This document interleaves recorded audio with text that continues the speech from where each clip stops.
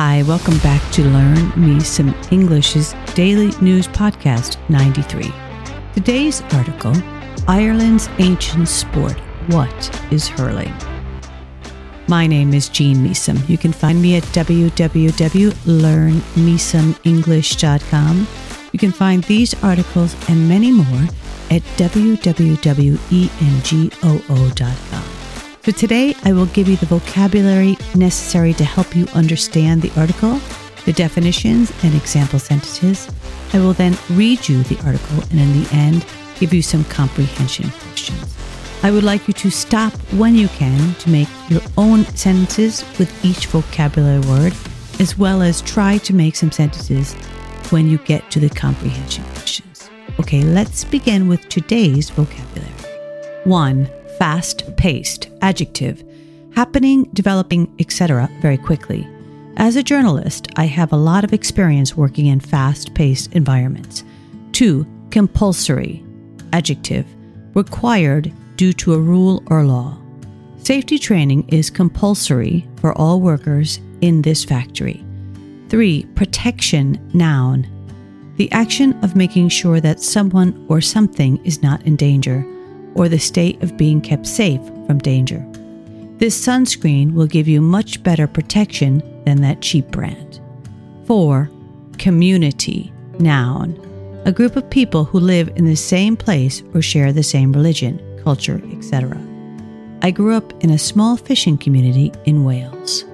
5. County, noun, an area in a country or state that has its own local government.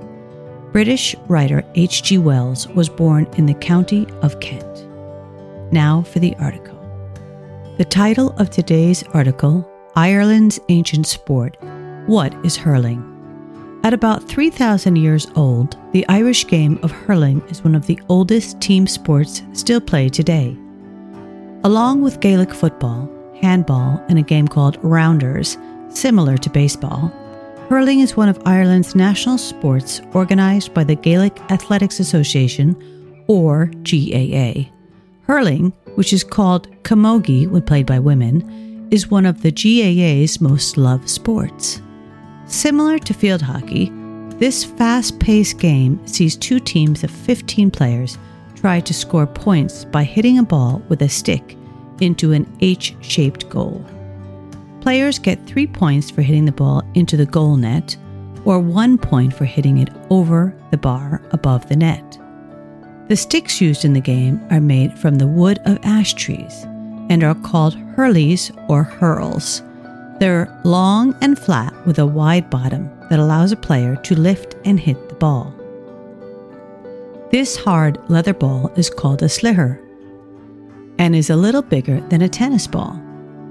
Wearing a helmet became compulsory in the game in 2010, but players wear little other protection from being hit by other balls or hurleys. While hurling and other GAA sports may not get the international attention enjoyed by games like soccer, rugby, and baseball, they are hugely important to the local culture of communities across Ireland. There are also clubs in place like the US, Canada, and even Japan.